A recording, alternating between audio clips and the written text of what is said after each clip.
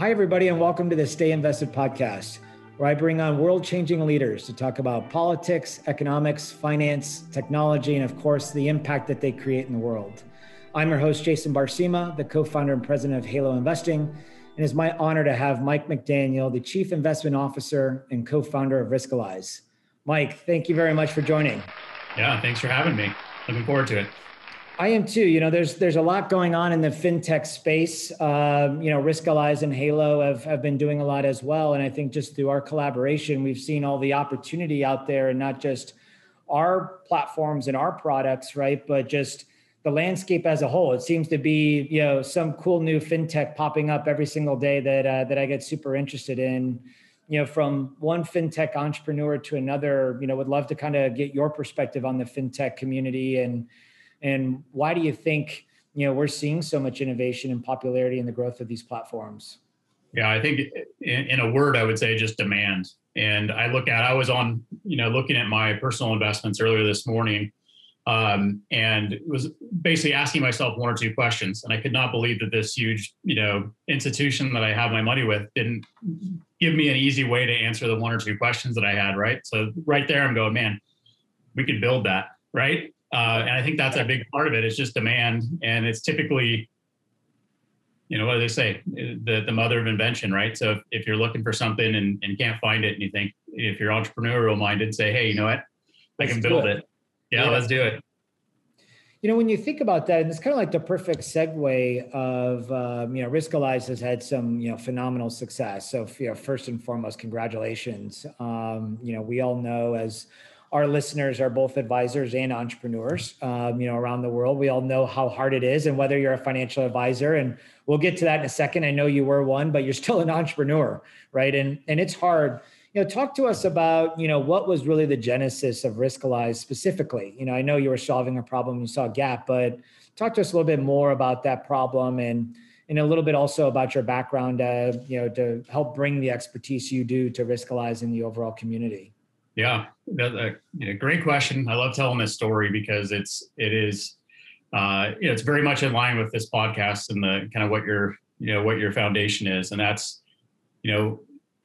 a big part of everything that I want to do in a given day is to be purpose driven, and to have my actions and the hours that I spend awake go towards something. And it was probably, I don't even know how many years ago it was, but I was 18 years old when I started investing, and I invested through an advisor. And I told the advisor I'm conservative.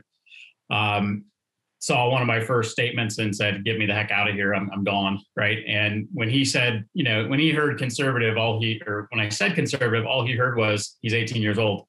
So he should be invested for growth. So I got out of the market. And if you look at it now, it's comical because the market was going, straight up at the time. And it was like this little tiny blip when you look back in history, but it was enough to spook me. Got back in the market about two or 3 years later with a different advisor, a guy that I trusted more, had a relationship with. The same story played out. Said, hey, I want to be very conservative. I'm newly married now. I don't want to be the guy that loses the money that we're planning for the down payment on a house.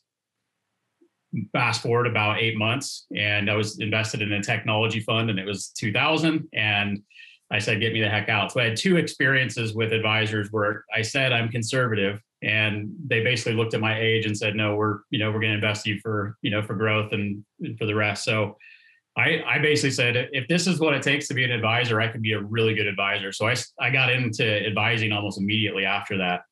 Had a finance degree in college and started to put that to work, and built out an RIA that was really focused as much on risk as it was on return, and really just trying to coach, the behavioral side for my clients.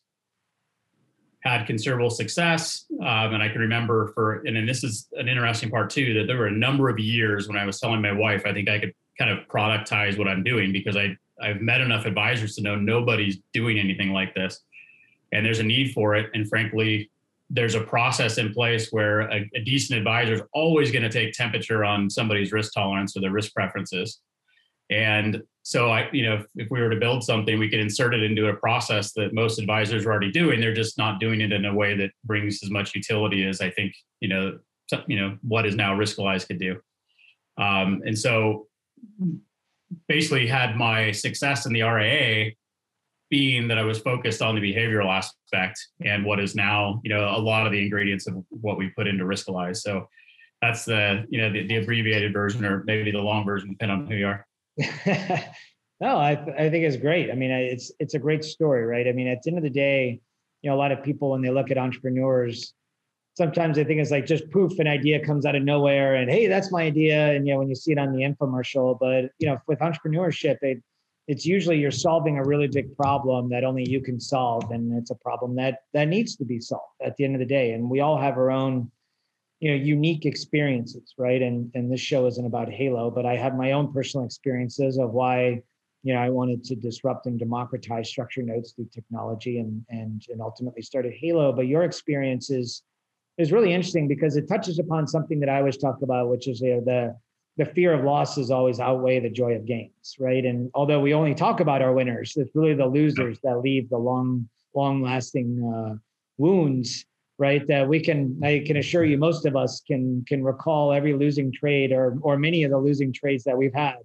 Can't recall all the winners, right? Because we remember them. And that's really kind of the premise of Riskalyze, right? It's allowing us to make more informed investment decisions, first and foremost.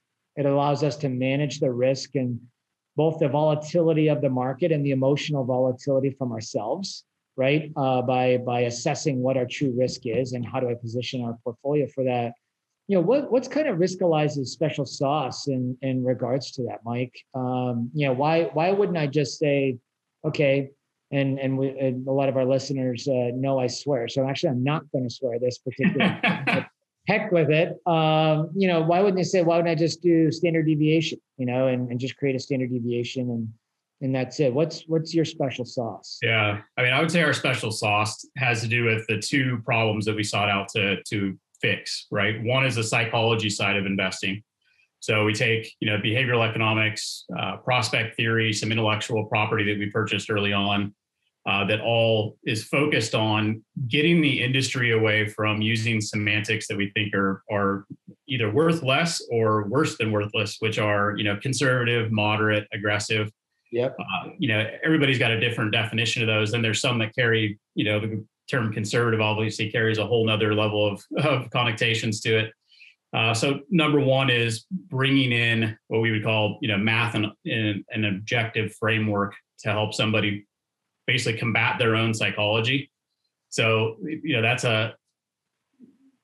one of our pieces of secret sauce, which, someone has to kind of double click on what we do to say, actually, what Riskalyze is doing is coaching the investor.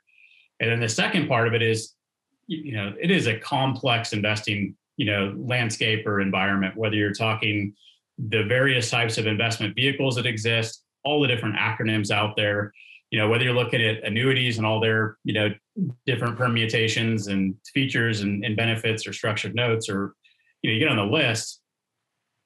So our kind of the second ingredient of our special sauce is just making it easy to understand. So we refer to those both in the psychology aspect and the kind of understanding aspect as we are a translation layer.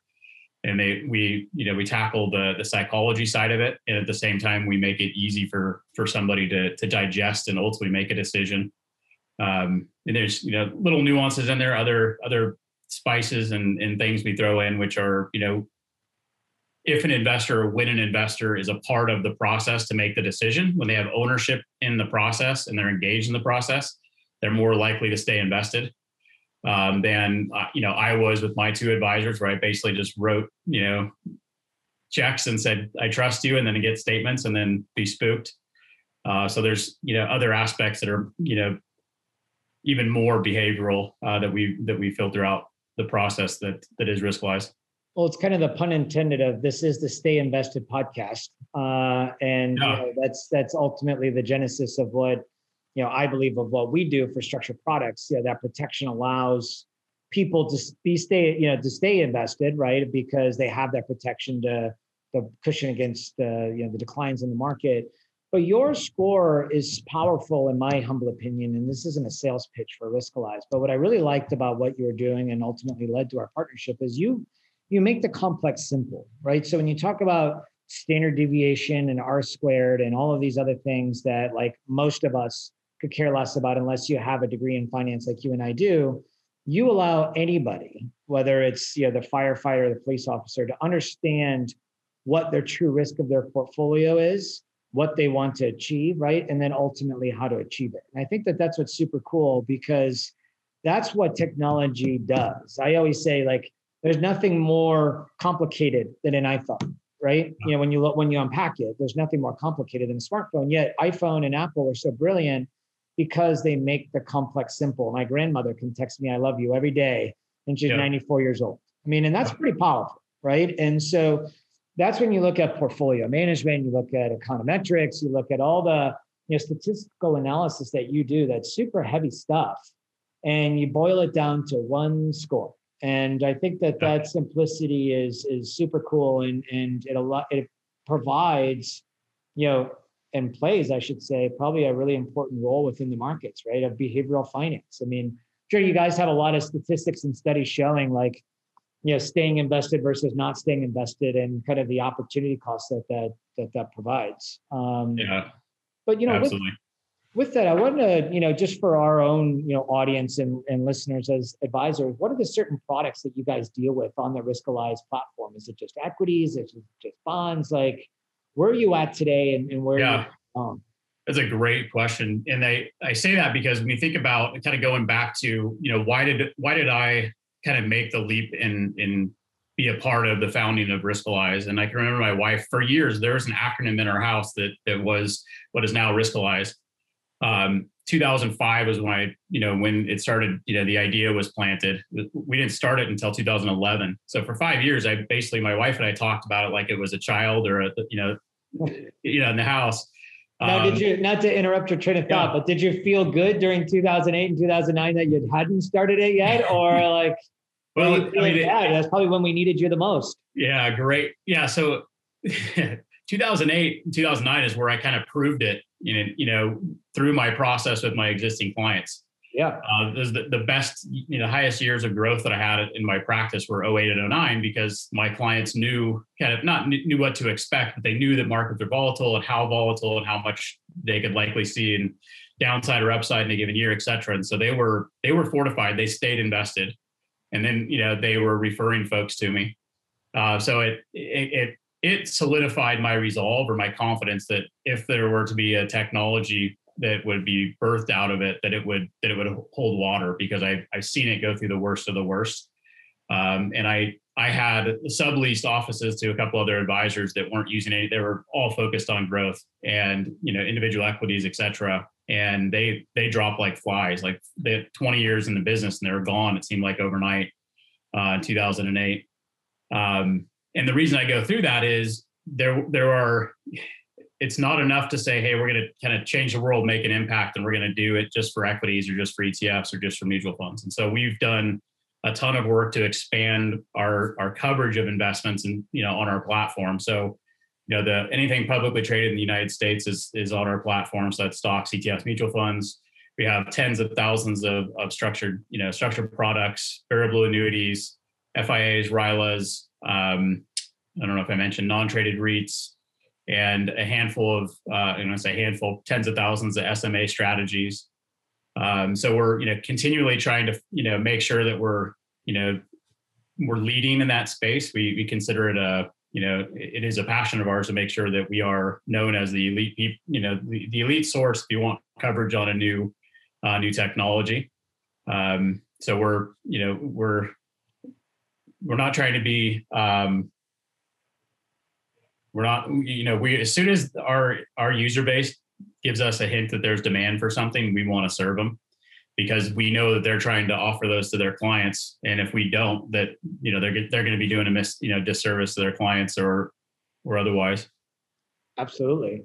No, I think, from that perspective, and switching topics just real quick, but, from the entrepreneur lens, right? Both as a financial advisor, because, that's being an entrepreneur too. And then obviously through Riskalyze, what were some of the challenges that you faced, and some of the advice that you would give other folks who are entrepreneurs, whether you're a financial advisor trying to grow your business or protect your business, depending on which market you're in, and or someone who's like you or like me, who were financial advisors who said, "Hey, I have a good idea that I need to, and I have a big problem that I need to solve." Yeah. I would start with a word of caution of where I've seen advisors fail, either, financially or just in their success. Oftentimes is when they're trying to follow what other advisors or other folks have done, especially when it goes against kind of their personality or their authenticity. So I would say number one, like, be authentic to yourself. I had a very unique profile of the client that I wanted, and I didn't let anybody else in. And it turned out to be kind of an exclusive club where people were wanting to get in and I didn't have to market.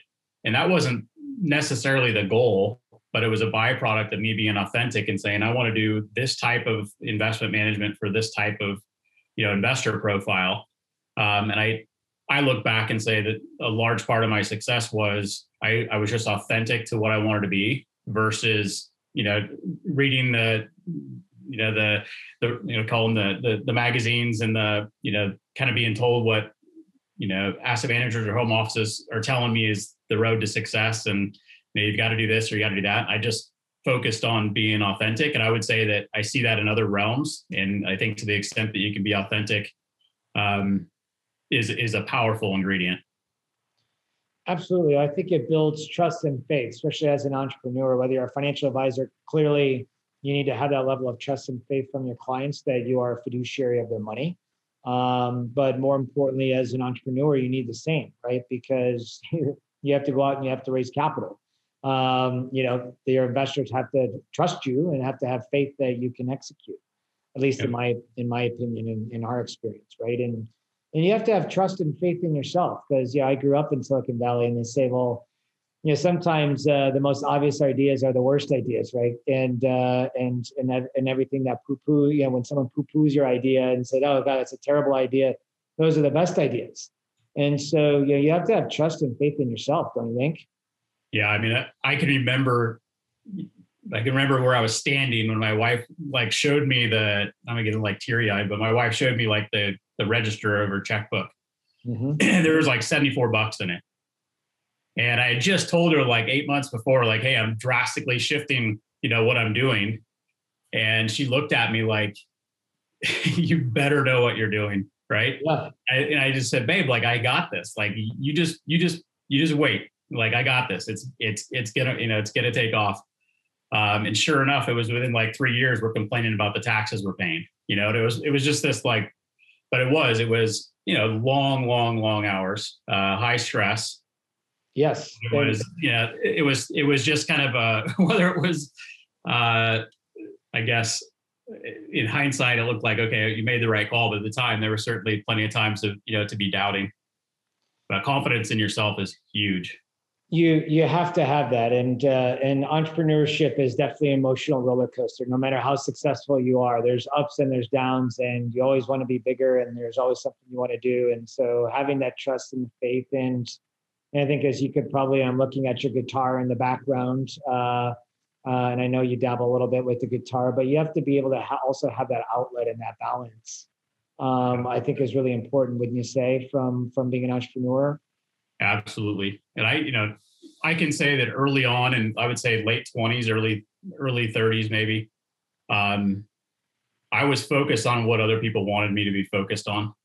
It was, all the cliches. It was a bigger house, a nicer car, vacations, whatever the case may be. And, when I really took a step back, and I just about minored in philosophy in college, I read a lot of philosophy, and it really was hey, I don't feel like this isn't me. I'm out of my own, it's just not me. And so I had a kind of a very big shift that was, I would say, just a shift towards balance and being authentic, 12, 15 years ago. And that was critical because it was, I'm not growing just to grow. I'm going to define what success is for me. And this was in the RIA practice.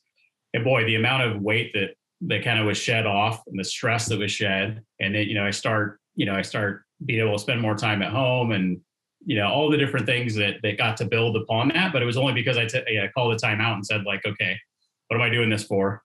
Yep. What's a purpose? And that really led to when I was, I had refined, as I mentioned, I had a very refined practice, maybe 75 households, and was managing, a good sum of money. And I thought, but I'm still only impacting 75 households. Well, and that's when not that there's anything wrong with that, right? But at the same time, like, I know that if I built this or help build this technology, I'm going to be helping millions of households. And it was kind of, all these little signs that you get with, prospects that come in and you see how they were invested, and you look at, their risk tolerance, and you're going, there's just like, this is broke, it's broke, it's broke. And when you feel like you have a tool that can help fix it, it's hard to, because I suppressed it for years. Just like, no, I'm already working, plenty of hours, and, I've already had this like kind of reshape in my mind of what I want to stress about or not stress about, a little more balance in life. And then it was like, all right, I'm going to take a plunge again. No, it's a really powerful message. And getting back to kind of the Riskalyze side, Mike, of, what are you guys focused on? The market is certainly challenging, needless to say, given where equity, valuations are and interest rates are. And I'm not asking from a financial perspective, but more from a Riskalyze perspective. Where are you guys focused on in the future? And is it international expansion? Is it new product lines? Is it new consumers? Like, talk to us about what you guys are focused on for next 12 to 24 months, which I know 24 months is like years in the startup world, but humor me if there's any look into the crystal ball. Yeah. Continuing to, we get asked about international quite a bit. We look at international, I would say, deeply every year. I fish. And so one of the sayings amongst us fishermen is don't leave fish to go catch fish. And, we're having a considerable amount of success still in the States. So we're planning on, at least in the near term, sticking in the States as our focus. We feel like there's plenty of, growth still out there. We believe we're in the early innings from a standpoint of, the spend that we kind of take out of a firm, whether it's an enterprise or an RIA, is not spend that even existed 15 years ago. And nobody had a line item in their budget for, risk analysis, risk alignment, risk tolerance, right? And so we're having to chip away at and basically earn our keep the first time around. And so, we still think we're in the early innings. As far as, where we're going to continue to serve, we'll probably, came to market very early adoption with RIAs and then independent broker dealers. And now we're seeing quite a bit more from the enterprise level down. So we'll probably see that continue. And so focusing on analytics for home offices and things of that nature, I'm sure is a part of our near term. Doing more just to help the process of advisors, educating clients. I think that's huge. And then we're going to continue to see a large focus in taxes and incorporating those into decision-making. And there's all kinds of permutations, everything from the trading rebalancing aspect. So we've got tax optimization software, tax loss harvesting software that helps automate and monitor that, all the way down to just like helping, maybe potentially even including our some sort of tax efficiency inside of our GPA, which is our efficiency metric, or our risk number, which is another one of our metrics. So, I would say enterprise focused is going to continue to be a big piece. And then the last thing I'll touch on, which we already did, was just continuing to ever expand the universe of investments that we cover. So if we've got tens of thousands of structured notes or products that are in our system now, we'll hopefully have 100,000 or plus in the near term. Yeah, I think I think that the tax planning side and the planning software is really critical for advisors. Especially as advisors are becoming more and more, I guess, consultants or advisors to their clients, and not as much as asset allocators these days. Now they're not as picking investments as frequently as they used to. It's more about providing that holistic advice to someone's portfolio. I'd love to kind of hear your perspective on that. Yeah, I mean, I used to do it in spreadsheets, right, for clients. Yep. And it was basically, I'm going to more than earn my keep just in the taxes I'm going to save you. Yeah. Right. And I can vividly remember a gal that had inherited a chunk of change, all in mutual funds, active managed mutual funds. And, she had to step up in most of it and didn't have to pay much in taxes that, upon the estate. But she didn't realize the capital gain distributions every year are taxable. And she didn't, she wasn't what I would call, she wasn't focused on her finances and didn't have the desire to be educated per se on it. But boy, when she came in and I told her what, here's how we work, here's my fee schedule. She's like, man, that's, I'm a lowly teacher. Like, that's a lot of money. And I said, let me show you how I'm going to make that for you. And I went in and said, look, I forget the number, but let's say $120,000 on average the last 3 years in realized capital gains that you didn't see. It was phantom to you. These are just accounting, effectively exactly. You have a mutual fund and you're paying taxes on that. Your tax rate is X. Here's what you paid in taxes. And it was double what she was, more than double than what she was going to pay me in my fee. And so I said, we're going to, over the next 3 years, we're going to systematically decrease this, this exposure. And then, we went through that over the next 3 years and completely decreased her exposure. And all we had left in there was stuff that we wanted and stuff that I could offset with other, losses and things that she had. That's what we want. We want to take, because it's labor intensive and it makes sense when it's a 7-figure, 8-figure account, but probably not so when it's maybe in, a smaller account. So we want to help advisors just have easy click throughs and say, hey, if we do this, here's what we would save this year and years forward. And just continue to focus on efficiencies and really helping an advisor. We want the end investor to make the right decisions, but part of it is helping the advisor articulate and show their value, to their clients. And a lot of the things that are incorporated inside of Riskalyze one layer or another is, are things that a good advisor is already doing, but they don't have a means of actually, showing it or expressing it or engaging a client to actually walk through it. And we're trying to bring that to the forefront. So we say, we're trying to be Tony Stark's suit, not Tony Stark. So I like that. I think the focus on taxes is nowhere near where it should be or needs to be from a planning standpoint.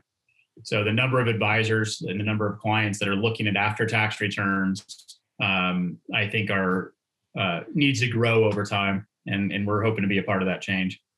Well, I always say that savings is the silent killer of America, right? And with that savings is you have to be able to save every single nickel, which includes tax efficiency and tax optimization. And we have a focus on that from a protective investing standpoint. You're taking it from the portfolio standpoint, which I think is really powerful and creates clearly a tremendous impact for the advisors and their clients. As we kind of move the conversation, and focus more on the impact side, right? Is how are you guys at Riskalyze, and then how are you personally, Mike? Kind of focused on impact, and what's the ultimate objective of what you guys are doing? I mean, risk score is great, and portfolio management software is great, but what does it mean to you? And then you'd add that impact. Yeah, I've had story after story. It can be with clients that I've worked with, or it can be at my own dinner table when I was growing up with my parents, who, frankly, have a low financial IQ, and I could tell by the fact that tensions would raise when money came up, or when the thought of investing came up at the table, that there was typically we see a fear induces a lot of can induce rage, or and that's what that was around the dinner table, right? And I saw that with clients early on and even later, where the level of stress, anxiety, and fear that can turn into just anger issues in kind of worst case, but just like a less content life. I feel like that is an extremely impactful, area to focus on, because that's numbers and finance has always kind of been my thing. And so it's like, okay, if that's a talent or a focus of mine, let's focus that on decreasing the amount of fear and anxiety that the mom and pop investor has. And so that's, again, going back to, I could see the fear, kind of drop from clients, when I worked with them one-on-one, and being able to take that, same process and translation layer, and having advisors all around, the US and the globe, use that to diffuse the fear, and ultimately, it's kind of our way, let's say, or my way, if I'm speaking personally, of like improving the world, right? It truly is an area where, if you look at what people stress about, what gives them anxiety, it's got to be top 3 on the list, their finances. So it depends on which study you believe. And so Riskwise, we say we want to empower the world to invest fearlessly, and that's the goal. And everything that we do is tried to, to focus on that being the end goal. And right now I feel like we're making, so that's one side of it. The other side of it is looking at the advisors that we serve. We've got an internal communication. So we do basically customer satisfaction. Hey, how are we doing? Let us know. And there's a open text field. And we publish that channel internally to the entire company, because it is like, it's like being told I love you all day long by the people that are paying you to serve them. And it's the best feedback loop. And it's, hey, you guys are a 10 out of 10, and I got to tell you this story. And I knew something like this would have to come along someday. I just hoped someone would build something like this. Can't tell you how impactful this is to my clients. So that's where we go. That's where we go for, I guess, confirming that our purpose is being, that we're meeting the purpose we set out for, and that we're doing good in the world, so to speak. Well, I think you're spot on. I mean, I think that's why our companies get along so well. But, I always talk about the leading cause, and it is on many surveys, the leading cause of stress, death, divorce, and now suicide in this country is financial related. And that's why I always say that, savings is a silent killer, and it is an epidemic. And, yep. I can't solve, and you and I can't solve every problem in the world, but we do have an background in investing in finance and portfolio management. And I think that it's our obligation as both of us to be able to do what we can to leave a lasting legacy in the world and solve such a big problem. And I just, I love hearing you say that. So many entrepreneurs are kind of focused on them, right? And like, hey, let's build a unicorn. Let's build a $10 billion company or $20 billion company. Let's go public. And I always say, like, if you focus on impact before profits, which is our tagline of impact before profits, the profits always come. If you if you focus on solving and making a positive impact in the world, then people will value your service. And if they value your service, then obviously you can monetize it. And I had a good friend of mine text me, I don't know, it's been 2 or 3 weeks, but he texted me and he said, screenshot of someone that was doing something very similar to Riskwise, right? And he goes, doesn't this just totally piss you off? ! Question mark. And I thought about it, and I'm like, it probably should, right? That we have competition. But I said, before Riskwise, this is going to be I'm not this arrogant, but before Riskwise, no one was talking about this. Mm-hmm. Like, it was just swept under the rug. Everybody talked returns. And so I said, no, I'm not. I probably should be, but no, I'm not. Like, if I were to die today, what we started at Riskwise, I believe, was a big part of the fact that now everybody's talking about risk. And, we're focused on behavioral finance instead of just selling a fact sheet. And so, to your point, it was like, I actually took it as like, this is like, we've won. Like, what we actually set out to do, whether it's, going to be, our 85% market share that gets us there, or we're a portion of the market share that gets us there, isn't as important as the fact that, like, you can't stop this wave. Like, it's out of the box. Like, it's, and that's, to me, is huge.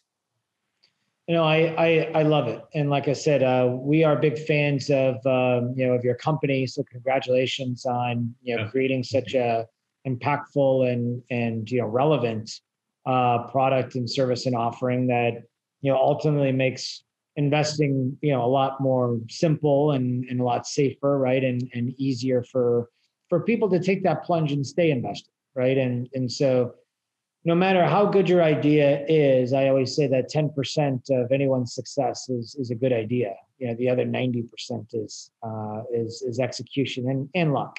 Yeah. But it's all about execution and just continuing to drive. And if you're not passionate about what you do, then it's really hard to become an entrepreneur, because then you're doing it for the wrong reasons. Yep. Right. And like, that's ultimately what keeps you fighting every single day, is because you're hell bent on solving a really important problem, right? That ultimately needs to be solved. So, for me, this has been awesome, Mike. I loved hearing your perspective on, Riskalyze and the market, and, what's coming next. The tax planning software, I think, will be super cool, very relevant in an environment where no matter what side of the political aisle you sit on, taxes are going up. And, we should all be very sensitive to taxes, regardless of what environment we're in. So, just congratulations and a big kudos to you and the Riskalyze team. Yeah, thank you. Same to Halo. And like you mentioned, our teams love working together, and I look forward to many years of partnership.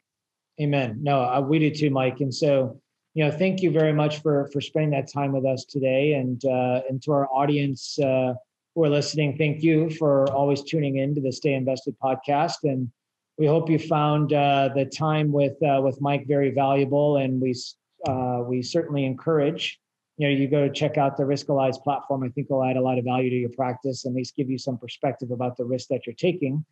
And you'll be able to find this podcast on the haloinvesting.com website or any major podcast outlet.